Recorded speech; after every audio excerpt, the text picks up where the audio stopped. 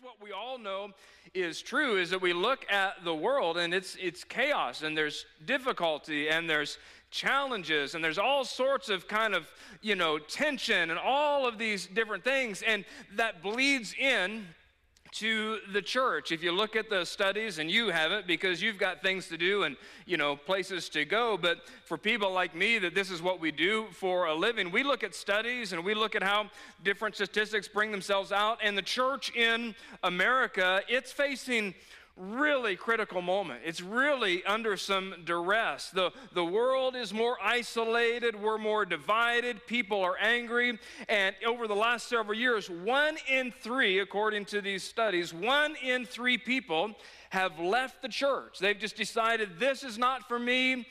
Everybody has different reasons, but have just kind of left and have never come back. In America, belief in God and in Scripture, it is at an all-time low. There's now, for the first time in American history, more people that classify themselves as nuns. I don't have a religious foundation.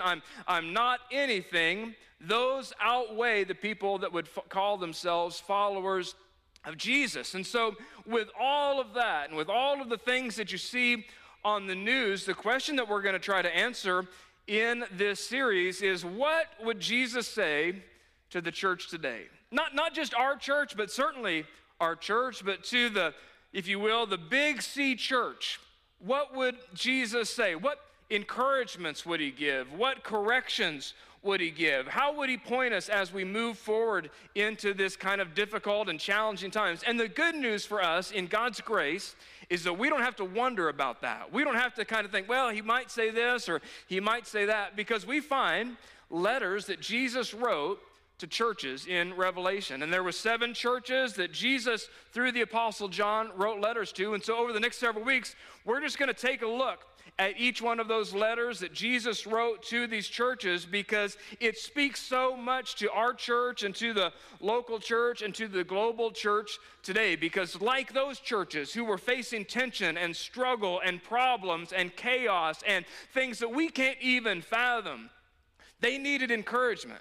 And they needed direction, and they needed Jesus to tell them, you're doing good here, but this part you really need to shore up, and this thing isn't quite right, but over here, well, you're doing such a good job. And so again, to get there, we're going to be in Revelation. And man, I get it. Revelation can be really, let's just be honest, it can be really weird. I don't know if you've ever had a chance to just read through Revelation. If you like sci-fi, if you like the Stranger Things TV show, do yourself a favor and read through Revelation, because it's full of so much imagery and so much things that what are they talking about? There's heavenly visions, and there's bizarre creature. There's a dragon that chases a woman who's just had a baby. There's a beast from the sea with 10 horns and 7 heads. Some of you used to date her, I think, actually. I don't know if you remember.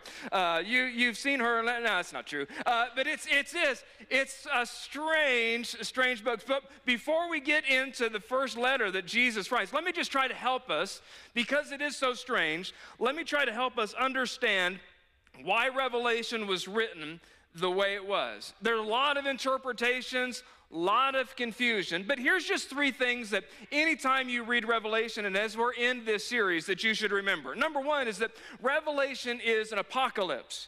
You've heard the word apocalypse before, and you've heard it in the sense of this storm is of apocalyptic nature, or it's really big, or it's really big. That's not what that means. Revelation is literally the word that's translated from apocalypse. Apocalypse means revelation.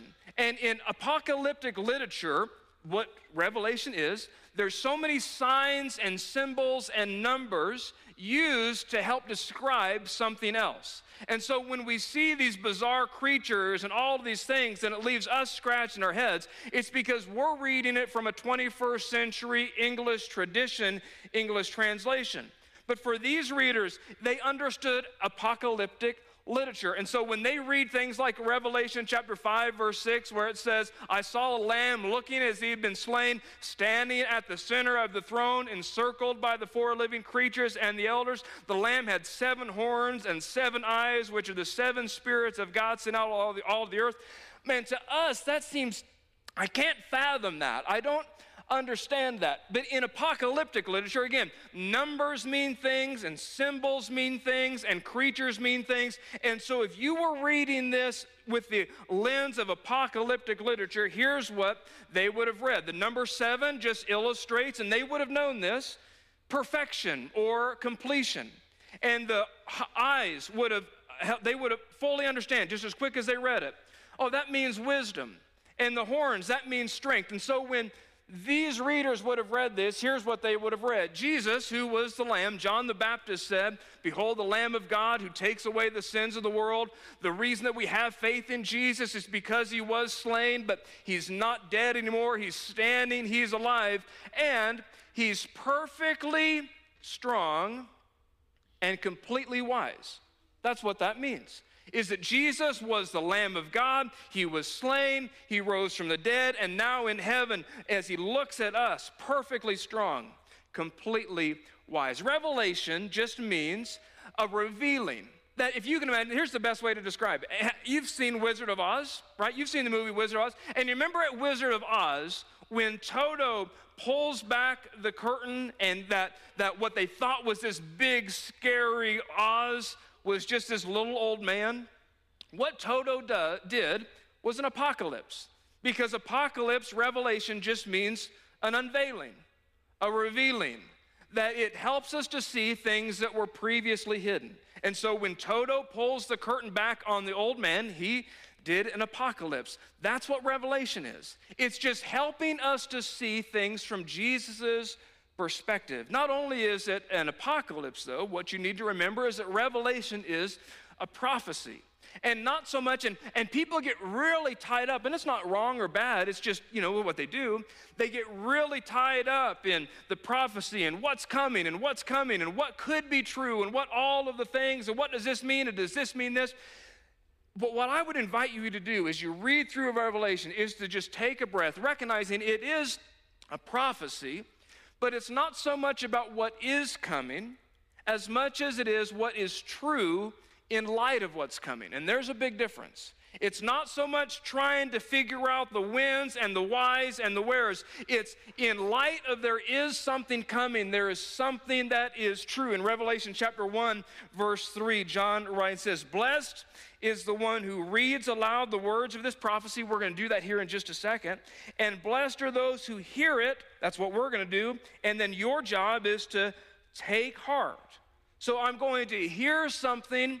I'm going to hear something that's true, and in light of what's true, I'm going to do something about it. Blessed are those who hear and take to heart what is written in it, because the time is here. Revelation is an instruction manual of how we should live our lives, of how in light of that Jesus ultimately is returning again and is ultimately going to have everything under his feet, this is how I live in the meantime. It's not a crystal ball to try to figure out when Jesus is coming back.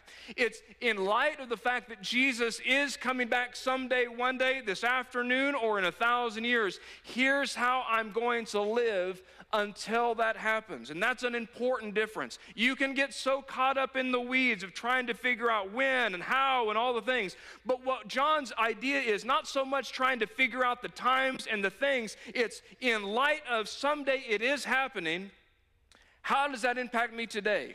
In light that Jesus is coming back, what should I do while I'm at work on Monday and when I go to the boardroom and when I'm a parent and when I'm trying to navigate this world? How should I live in light of that? And then number 3, this is important that you remember, Revelation is a letter. We call it a book, but really it's a letter from John. And John, as you may or may not know, was one of Jesus' disciples. He was one of Jesus' really close friends. And John is 80-some years old when he writes this. 60 years had passed since Jesus had died and rose again.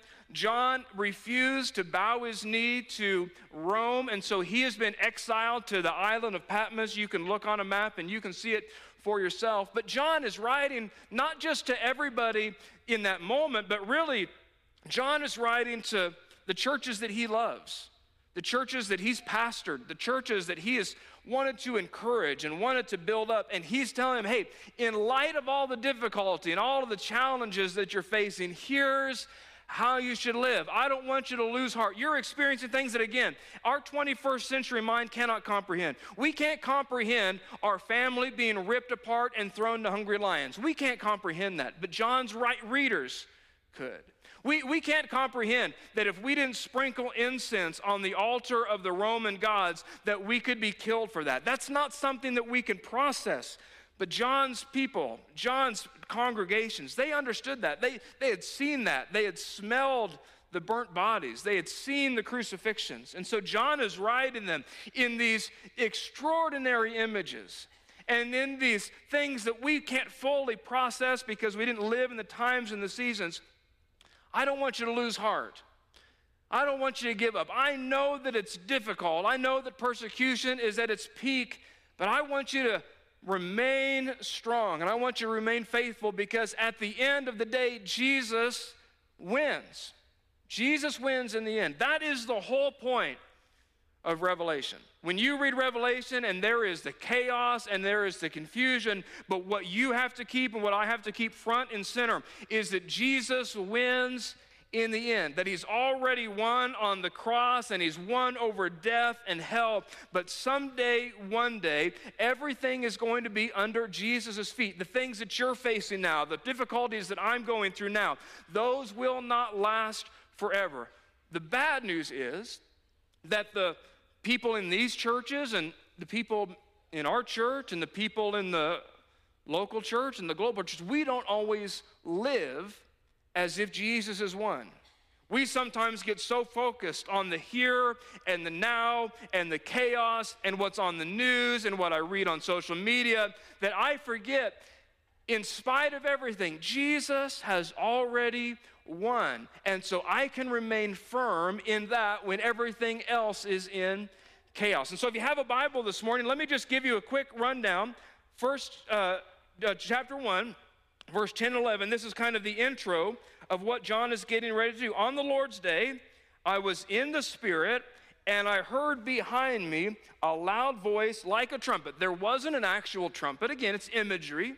It was a voice that commanded attention. Have you ever just been around and maybe you've heard taps played at a cemetery, or you've heard at a game, the trumpets go off?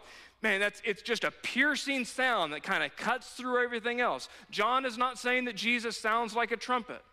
He's just saying that his voice, it cuts through and people can respond to that. So I went on the Lord's day, I was in the Spirit, I heard behind me a voice like a trumpet, which said, write on a scroll what you see and send it to the 7 churches. This is what we're going to do over the next 7 weeks. To Ephesus, to Smyrna, to Pergamum, to Thyatira, to Sardis, to Philadelphia, and Laodicea. I can't remember how to exactly say that word, but that's week 7. I've got time to learn how to say it. Don't worry about it. And so John, that's exactly what he does. He's going to write this letter. The first one he's going to write is Ephesus. Why did he start with Ephesus? Because again, you can look it up for yourself. These aren't the only 7 churches.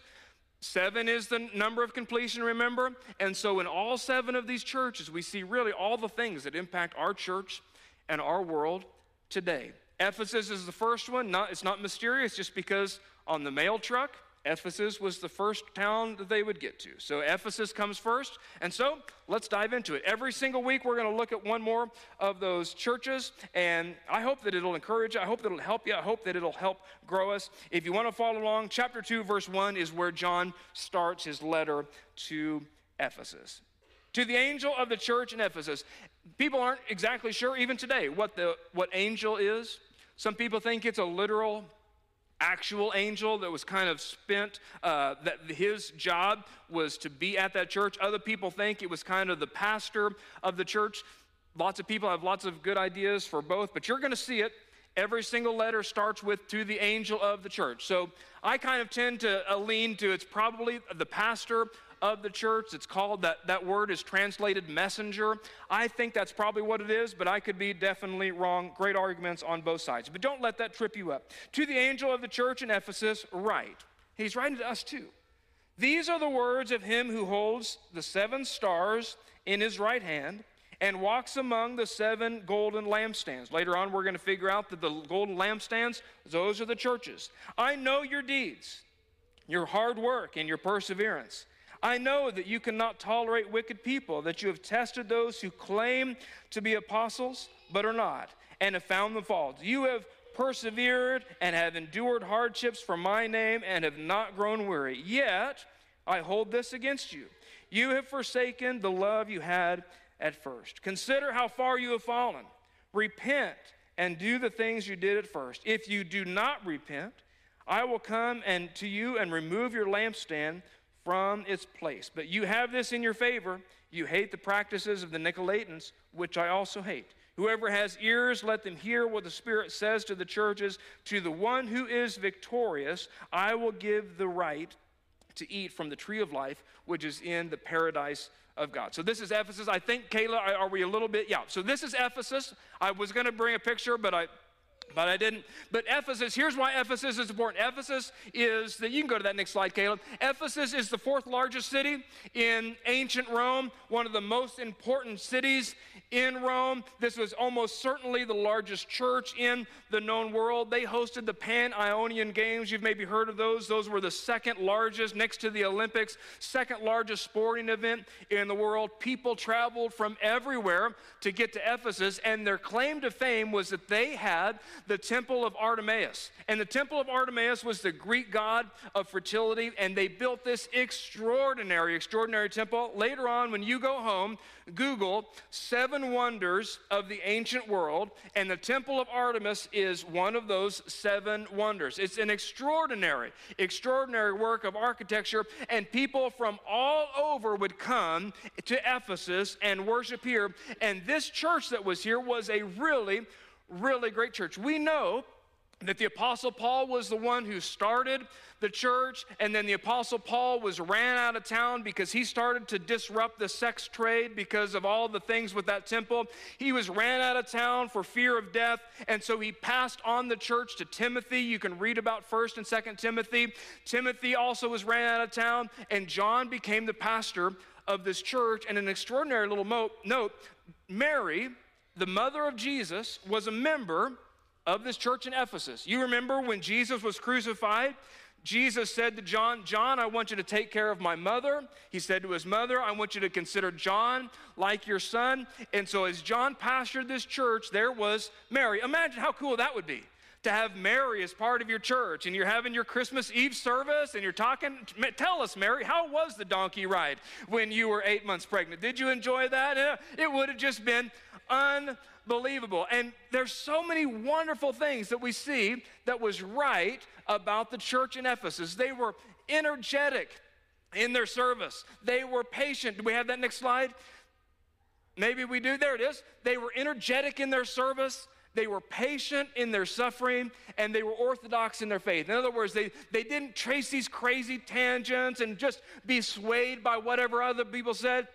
And this was an awesome church. And more people, in spite of persecution and death and threats, were coming to faith in Jesus because of this church. The Romans at that time and the people in Ephesus, they practiced this thing called exposure, where if they had children that they didn't want, or if they had children that were diseased, they would just leave them outside and they would just let them die, or maybe somebody would come pick them up and turn them into a slave. And the church in Ephesus said, no.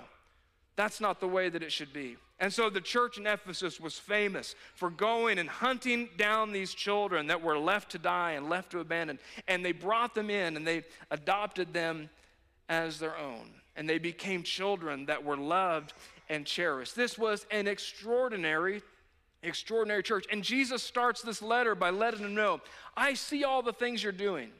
I see how you've been faithful. I see how you've stood up against persecution. I see all the times that you could have given up and you haven't, and I'm proud of you. And so here's good news for us. And maybe for you, this is exactly what you needed to hear this morning, is that Jesus knows and Jesus sees. Is that in your perseverance, Jesus knows and Jesus sees. When you were generous and nobody else took notice, Jesus saw. Jesus saw how patient you were been. Jesus has seen how you've chosen the hard right over the easy wrong. Jesus has seen how you've prayed and prayed and prayed and prayed, and it doesn't seem like you've gotten any answers, but you just kept praying and you've stayed faithful, and it would have been easier to give up. It would have been easier to cut corners. It would have been easier to just go with the flow, but you said, no, my faith in Jesus pushes me in that direction. Jesus knows and Jesus sees. That Jesus has recognized and has taken note of all of the times in your life where you could have went the wrong way and really nobody else would have known. Jesus has seen all the times in your life when you could have kind of gotten into the gray area and everybody else would have been fine with it, but you said, no, I'm going to stand for what Jesus has called me to do. I'm not going to go in that direction. I'm going to stay sexually pure. I'm going to take my finances seriously and be generous. Jesus knows and Jesus sees. And he is faithful and he is proud. In other words, there's no act of faithfulness or obedience in your life that Jesus has forgotten. And that should be an encouragement to some people. That it feels sometimes like, man, I've been trying to do my best, but nothing's happening for me. And I've been praying, but nothing's coming my way, and I'm thinking about giving up. Jesus knows. And that's the story of the church of Ephesus. They've been faithful, they've been faithful, they've been faithful, and yet they're still persecuted, and they've been faithful. They've had challenges, and they've stayed faithful. And Jesus writes them a letter to let them know, I saw that. I'm grateful for that. That hasn't gone unnoticed. And so what's the problem for the churches of Ephesus? Almost every letter has the same kind of format that it's written in. It says, here's something you're doing great. Here's an area where you need to improve. Here's what happens if you don't improve. But if you can make these changes, here's the result of what that will be. And so the Ephesus church, man, you are so faithful and you're doing the right things and you're making the right choices. The problem is you don't love Jesus. The problem is you've kind of stepped into a lot of activity, but you don't love Jesus, or at least not as you used to. It said this way in verse number 4, it'll be here on the screen. Yet this I hold against you. You're faithful, I see it, you've been doing great, yet this I hold against you. You have forsaken the love that you had at first. And we find ourselves there. At least I find myself there. Remember, for those of you that are married, remember when you first fell in love? Well, I mean, all the feelings and all of the excitement, time was no object. You would stay up all night because you just wanted to talk to the one that you loved. Money was no object. You would figure out a way. If she wanted to go out on a date, I'm going to figure out a way to make that happen. When Brandy and I were falling in love, I was falling first. She took her time, but we finally made it there. But while we were falling in love, she was living in China. And she was working in an orphanage there. And of course, this was before the times of iPhones and texts and Skype and all those things. And so I was falling in love. So I would go to the little BP gas station right across the street from my house, and I would buy these international calling cards. I don't know if you've ever had to buy international calling cards. But we've been married now 16 years, and I'm just about to pay that off. I'm really getting close to paying off all of those calling cards because it's expensive to call China. You used to pay $50 and you'd get about 3 minutes worth of talking. But I was falling in love. And so, man, just keep taking my money. BP, congratulations. I wanted to talk to the one that I love. But 16 years have passed. I'm not buying a phone card anymore. You know, we just get into the routine, right? And Brandy and I talk about this sometimes, that we can recognize in ourselves, and if you're married, this has happened to you, is that if we're not careful, we can just be roommates. And we can just be people that kind of do all the things together, but there's no connection, there's no intimacy, there's just going through the motions. And that happens in our faith in Jesus, is that we do all the right things, and you're here, and you're watching online, you're singing the songs, and maybe you'll give in the offering here a little bit, and that's so good.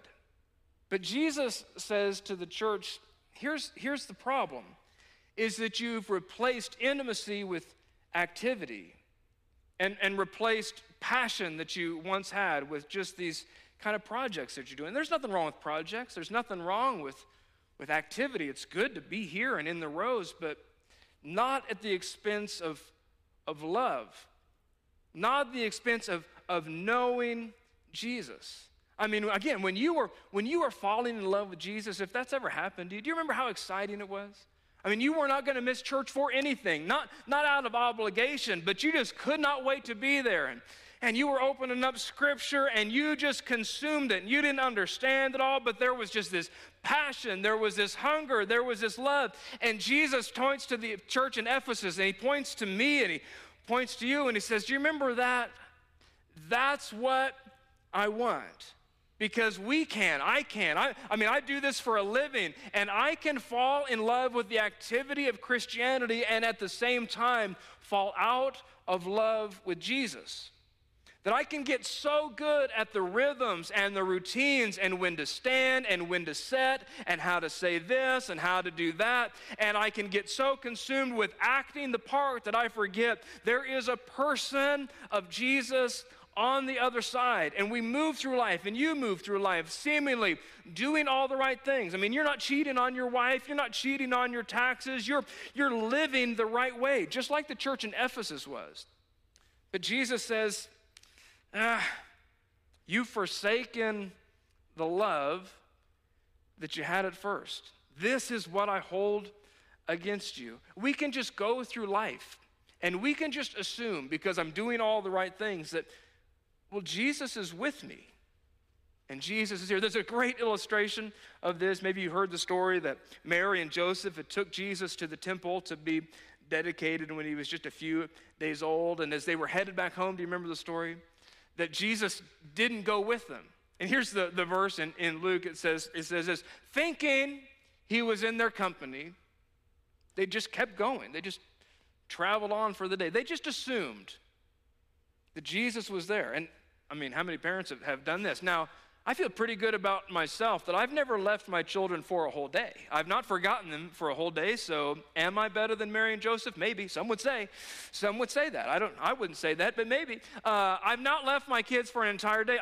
There's been several days where I would have liked to have left them for an entire day, but that's neither here nor there. But we find ourselves here, right?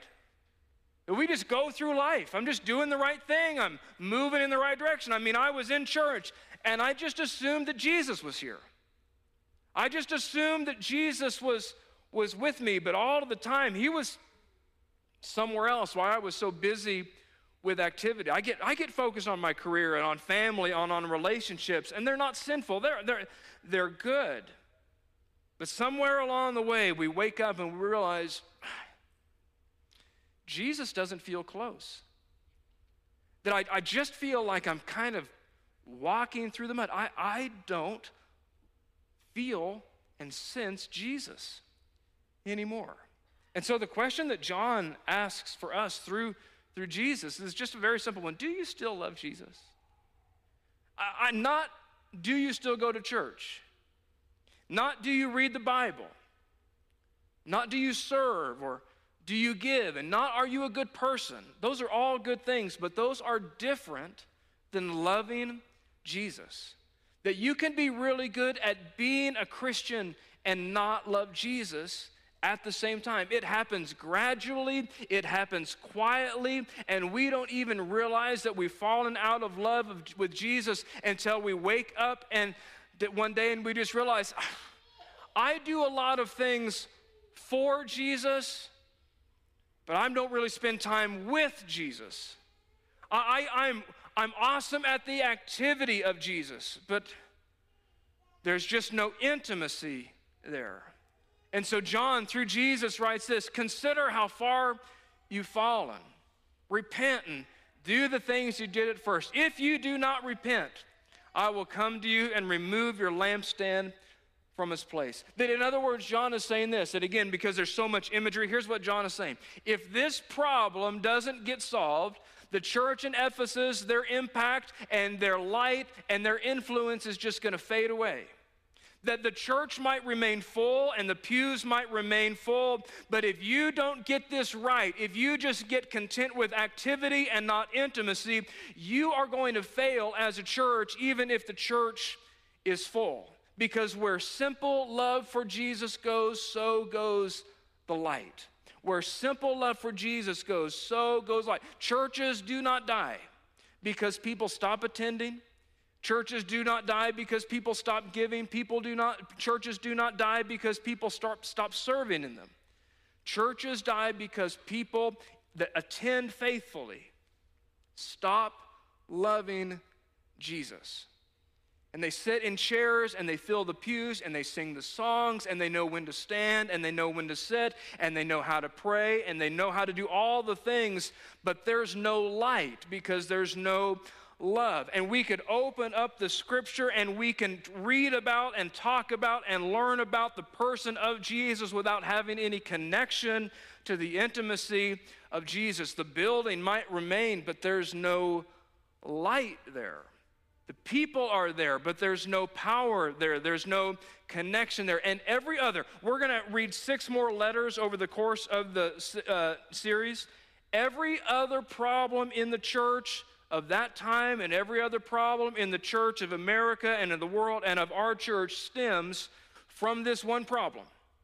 That if we don't get this right, nothing else matters. That if we get content with activity and not intimacy, if we get content with projects and not passion, that will happen to us. I love this quote in this commentary. It says this: without first love, service becomes lifeless routine or even drudgery. Without first love, endurance becomes the joyless shuffle of the stone. Without first love, orthodoxy becomes narrow-minded, nitpicking legalism. Without first love, hatred of the practices of the Nicolaitans becomes hatred of the Nicolaitans themselves. And you've met people like that. I've met people like that.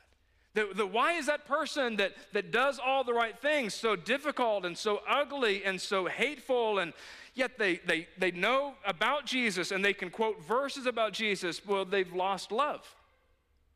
They've gotten content with activity without intimacy, and when love is not there, we become self-righteous and legalistic, and we just go through the rhythm. But Jesus, in his mercy and in his grace, he gives the church in Ephesus, and he gives our church and the global church a way forward. Here they are. He says this: first, I want you to remember how far you have fallen. In other words, admit to yourself. Kyle, admit to yourself. Look at yourself in the mirror and admit, I'm not where I used to be. I'm not where I want to be. Admit to myself, there was a time where I was hungry and I just wanted to be with Jesus, but that has taken precedence, or the activity of Jesus has taken precedence over being with Jesus. Remember, admit to yourselves, and then repent. Repent just means just take a U-turn.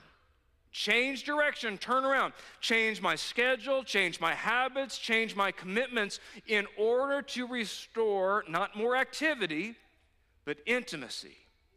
That I confess that I am in love with other lords.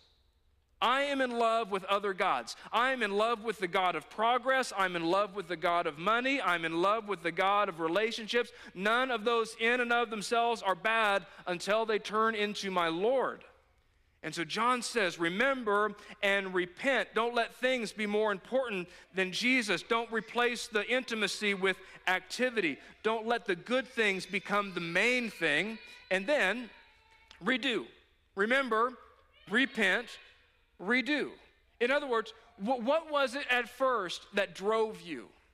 When you heard that Jesus had come for you, with you in mind, that he suffered, that he died, that he was rose again so that you could be in relationship with God. How did that feel to your heart? What did you respond like? And you just wanted to be with him. You wanted a relationship with him, not just what you could do for him. That we used to listen, right? We used to listen for his voice. He used to take time and just be still and enjoy his company. Redo, remember, repent, and redo. And this is not an invitation to add more things to your schedule. It's not an invitation. Yep, you're right, Kyle. Here's what I need to do. I need to go and pray more. I need to go pray for 10 minutes longer than I've been praying. And no. That's not it. That's not it. Is that redoing always involves time, and maybe even more important, intention.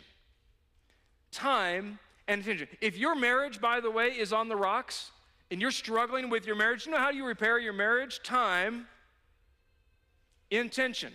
Do you know how to repair your marriage? You remember, you repent, and you redo. Do you know how to repair your relationship with God? Remember, repent, redo with time and intention. Because there is no way, according to Jesus writing to the church in Ephesus, there is no way for us to remain faithful over the course of a lifetime than to be in love with Jesus. That it requires love. Activity, it can carry us for just so long, but it won't carry us to the end. This is what it says in verse number 7. Whoever has ears, let them hear.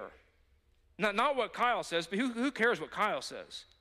But whoever has ears, let them hear what the Spirit says to the churches. You could just put your name there. To the one who is victorious, to the one who makes it to the end, to the one who remains in love with Jesus, I will give the right to eat from the tree of life. You remember the story from Genesis where, man, there was life and it was kind of barred away, and Jesus said, that's not for you. And man, that's what John is remembering. But man, if you are victorious, if you remain in love until the end, I'll give you the right to eat from the tree of life, which is in other words, it's in the paradise of God, which is heaven. That it is love that brings us home to heaven. Love for Jesus is what brought Jesus to earth. Love from Jesus is what caused him to suffer and die. And now we respond to his love with our love. Activity doesn't get me there. Doing doesn't get me there. Going through the motions because I feel guilty doesn't get me there. It's just simple love for Jesus, responding that he loved first. Because the message of the gospel is not that we love Jesus and he responded to our love. The message of the gospel is that Jesus' first love was you. And now I just respond to that. That I respond to the love that Jesus has already put on display. I'm so grateful that Jesus didn't go through the motions and that he didn't just be content with activity. Love drove him all the way. Love drove him to the cross. Love drove him to suffer. Love drove him to die. And so now, in light of that, he doesn't ask me for more activity and more doing and more just being busy. He asks Kyle time and intention. Just love. Here's the great news, is that even when we mess it up, when we're like this church in Ephesus, God remains in love with us. That we are not the chief pursuer in this relationship. That Jesus is the one that is the pursuer, and then I respond, not with activity, but I respond with love. Paul said it this way to Timothy, the second pastor of the church in Ephesus. Man, if we're faithless, and we all are at some points, right? He remains faithful because it's just who he is. It's just, God cannot help himself but to be faithful. John, let me just finish with this and we're going to be done for the day. John referred to himself as the one that Jesus loved.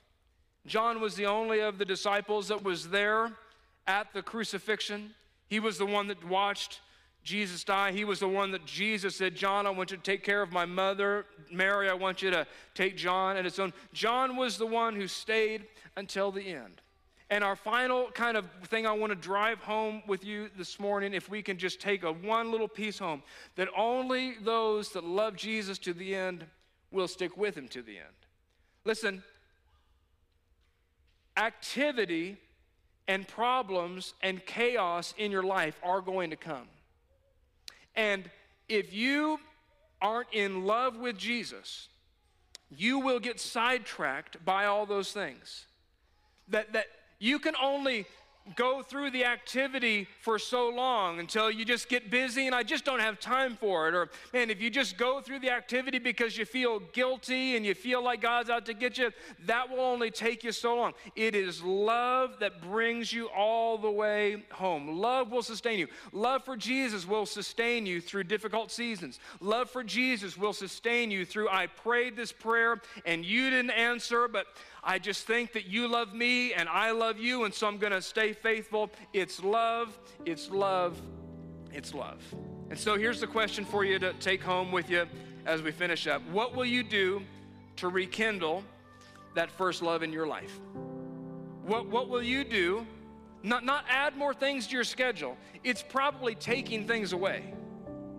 Not getting involved in more activity. It's probably removing some activity. But what that will always involve time, will always involve intention. What will you do to rekindle that first love in your life? Let me pray with you. Heavenly Father, this is sometimes a hard thing for us to hear. Because if we're honest, like Mary and Joseph, we can just be traveling along the road and all of a sudden wake up and realize Jesus isn't here. Lord, I'm asking that you would, through the power of your Spirit, speak to every single one of us exactly what we need to hear. That if we are in the place where we're so active but we're not intimate, that we have so much things that we do but we just don't have the passion, Lord, would you help us to do what you told that first church to do? To remember, to repent, and to redo. Lord, we pray that we would not get so content with just activity and miss out on the intimacy that you have for us. Help us to respond to the love that you have given to us. Lord, I'm praying that we would recognize in a brand new way that you are the chief pursuer in this relationship, and we are invited to respond to you in that. Help us to love you. It's in your name that we pray.